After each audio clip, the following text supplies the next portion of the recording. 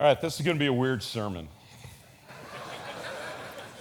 We're wrapping up this series, One Nation Under God, and we want to leave you this week with some real practical advice about what you can do to go out into this world as a citizen of the United States or whatever country you're a citizen of and make a difference. We want to give you that, but before we can get there, I got to just teach you about some stuff. And so there's three things I want to talk to you about, and it may seem like they're not really very well related together, but stick with me, okay?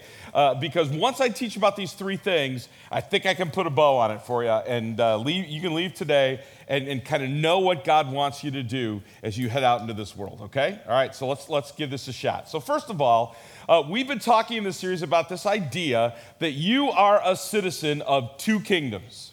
Okay? That you are a citizen first of the United States of America, or maybe you're not a U.S. citizen, maybe you're a citizen of some other country, but you are a citizen of a country. You were born in a country, you're a citizen of that country, may even have a passport from that country. You have that citizenship. But if you believe in Jesus, if you're part of the family of God, you have another citizenship, and that is you are a citizen of the kingdom of God. And now we talk about these two citizenships, these dual citizenships this way. We say, first of all, we have this left-hand kingdom, and that's the civil kingdom. That's the citizen of the U.S. kingdom. And we have a right-hand kingdom, and that's the spiritual kingdom. That's the kingdom of heaven. Now, first of all, both of those are God's. He created them both. He works in them both. Those are both God's kingdoms, okay? But the left-hand kingdom, that civil kingdom, God works differently in that kingdom. He works through things like laws and through justice. He seeks to make sure that there's peace and that those who are disadvantaged or poor are protected, that you can be safe in that kingdom. He works to make sure that human beings can flourish in that kingdom. So if you were a little kid and you had somebody say to you, you can be anything you want when you grow up. You can be president of the United States. I don't know why you'd want to do that, but you could be if you wanted to. You know, and then that's what's going on in that left-hand kingdom where people can flourish. But there in the right-hand kingdom, in the kingdom of the church, God works very differently. He works through the gospel being preached and proclaimed, the good news about what Jesus has done for us, where grace is given. Later in this service, we are going to receive the body and blood of Jesus, and with it, forgiveness for our sins. We're going to receive that grace in a very tangible, real way. And when we do that, our minds and our hearts are transformed and our lives are changed. That's what happens in that right-hand kingdom. Okay, so two kingdoms. You got that? All right, let's go on to the next one. I need to talk to you a little bit about the law and what the law is all about, how the law functions in our lives. Now, as Lutheran Christians, we talk about it this way. We say that God gave us the law for three reasons. And the first reason is found in Romans chapter 13. It says, "Let everyone be subject to governing authorities, for there is no authority except that which God has established. For rulers hold no terror for those who do right, but for those who do wrong." In other words, the first function of the law, we say, the law acts as a curb or a barrier to prevent us from doing stuff that's bad for us or from other people. Let me give you an example of that. This weekend, I've been preaching at both our Green Trail site here and our Kimberly Way site, 2.5 miles away. And this is how that looks. I'm over there, I got a robe on, I take the robe off, I run into the back room, I take my mic off, I run out, I get in my car, I head down Maple Avenue, and I would love to do 90 miles an hour if I could to get here, right? But I don't do that. Why don't I do 90 miles an hour? I don't want to get a ticket, all right?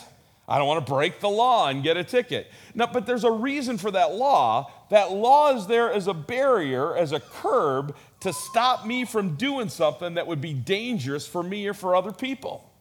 I mean, the fact is, if I had done that, if I had come ripping down Maple Avenue at 90 miles an hour, I might have killed myself or killed somebody else, right? So the law is there, we say, as a curb to prevent us from doing stuff that would be bad for us or bad for other people. There's a second use of the law. It's talked about in Romans chapter 3, where God says, no one will be declared righteous in God's sight by the works of the law. Rather, through the law, we become conscious of our sin. So we talk about the law as a mirror that shows us our sin. When we read God's word, when you study it, what we learn is God has a plan for our life, and whenever we live in a way that is different than God's plan for our life, that we call that sin. And so the law is that mirror to show us our sin. And then finally, the third use of the law is in Psalm 1:1-2, where it says this: "Blessed is the one who delights in the law of the Lord and who meditates on his law day and night." And the reason we do that is so that we can be more like Jesus. So we say the law is like a ruler or a guide to help us live our lives to be more like Jesus. If I want to be like Jesus, so I study how Jesus lived, so I know how I should live, so I can be more like him. The law is a guide. So you got that? 3 uses of the law: curb to keep me from doing bad stuff, mirror to show me my sin, guide to help me live like Jesus. All right, one more thing we got to do here, and that is we got to talk about this. Will there be law in heaven? Now, first of all, I have a little easier question for you, I think.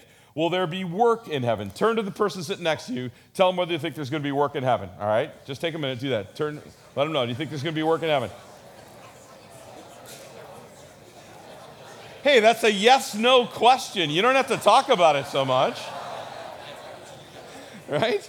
So is there going to be work in heaven? The answer to that is yes, there's going to be work in heaven. And we know that because there was work in the Garden of Eden. Before there was sin, before anything went wrong in this world, there was work. God put Adam in the garden, it says, to work it and take care of it. There was work in heaven.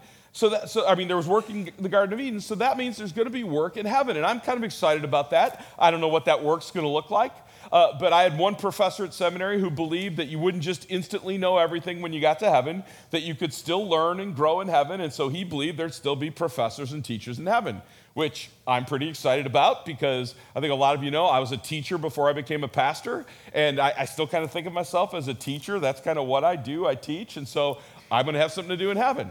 Now, if you're in the medical profession, you're probably out of luck in heaven. You're going to have to, because there's not going to be sickness, there's not going to be surgery, there's not going to be any of that stuff. No illness or anything in heaven. So if you're in the medical profession, start looking for another job, okay? You're going to have something else to do in heaven. And I would argue that if you're in law enforcement, it's the same thing. You're not going to have anything to do in heaven. And here's why. Because in the Bible it says this, that God says the day is coming. He says, after that time, I will put my law in their minds and write it in their hearts. In other words, God promises us that someday in heaven, his law will be written in our minds so much that we will just instantly know the right thing to do in every circumstance. And not only will we know the right thing to do, but it'll be written in our hearts so we want to do the right thing and we will do the right thing. Now, I don't know about you, but that sounds pretty cool to me. I mean, I can really relate to what Paul says in Romans 7, the good that I want to do, I don't do, and that which I don't want to do, I do. There's a lot of times when, first of all, I'm not sure what the right thing to do is. And second of all, even if I'm sure what the right thing to do is, I don't want to do it, so I don't. I can't wait to be in heaven where I will know right away, instantly, the right thing to do, and I will always do it. That's going to be awesome. So will there be laws in heaven? Not really. We won't need laws, at least not external laws, because the law will be written in our minds and in our hearts. Okay, so we've talked about those 3 things. 2 kingdoms. You live in the left-hand kingdom, the civil realm. You live in the right-hand kingdom, the realm of the kingdom of heaven. 3 kind of uses of the law: as a curb to keep us from doing bad stuff, as a mirror to show us our sin, as a guide to help us be more like Jesus. And will there be law in heaven? No, because it's going to be written in our minds and in our hearts. We'll just naturally do the right thing. So, all right, so what does all that mean? How does that help us know practically what we should do when we leave here today to try to make a difference in our country? Well, here you go. In the left-hand kingdom, the law works as a curb. It stops us from doing bad stuff. And so we as Christians who live in that left-hand kingdom have a responsibility to work for laws that do exactly that promote justice and equality and keep people from doing bad things. And we should vote for people that work for laws that do the same thing. Okay, that happens in the left-hand kingdom. But listen to me, if you only hear one thing from the sermon today, listen to this, because I think most Christians mess this up. We try to use the other 2 uses of the law in the left-hand kingdom. In other words, we feel like somehow we as Christians have to let the world know how sinful it is. We feel like it's our job to be that mirror to the world around us, showing people what's so wrong in society. And what's the problem with that? They don't even believe in sin. I mean, if they don't believe in God, then they certainly don't believe God has a plan for their life. And they certainly don't believe that by not living God's plan for their life, they're sinning. And so when we try to preach at the world around us and tell them where they're sinning, that's why we're seen as judgmental. Or if we try to fix the world around us by saying, you'd be all better off if you would just be like Jesus, here's how you measure up to Jesus, people are going to go, I don't care about Jesus. So folks, when we as Christians think it's somehow our job to be the conscience of our society or to use God's law to show people how sinful they are, it's never going to work. The reason God gave us those uses of the law is for right here in our family of believers, in the kingdom of heaven. I want to come here, and I want you to help me see the sin in my life because I want to do better. I want you to show me my sins so I can try to measure up to Jesus, and I want that law to be a guide to help me grow. But there's still one thing missing there, isn't there? Because the Bible also says this. It says, what the law could not do because human nature was weak, God did. He condemned sin in human nature by sending his own Son, who came with a nature like our sinful nature to do away with sin. Folks, if we just gathered here every week, and we said, okay, here's the stuff that's bad in our lives, let's do better next week, how would that go? Probably not great. That's not why we gather. We gather together, and we need to know what's wrong in our lives, but we need to know that so the law shows us our sin, but the gospel shows us our Savior.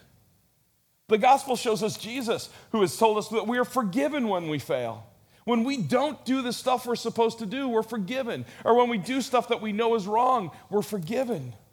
We're given a new, fresh, clean start every single day. That's the gospel.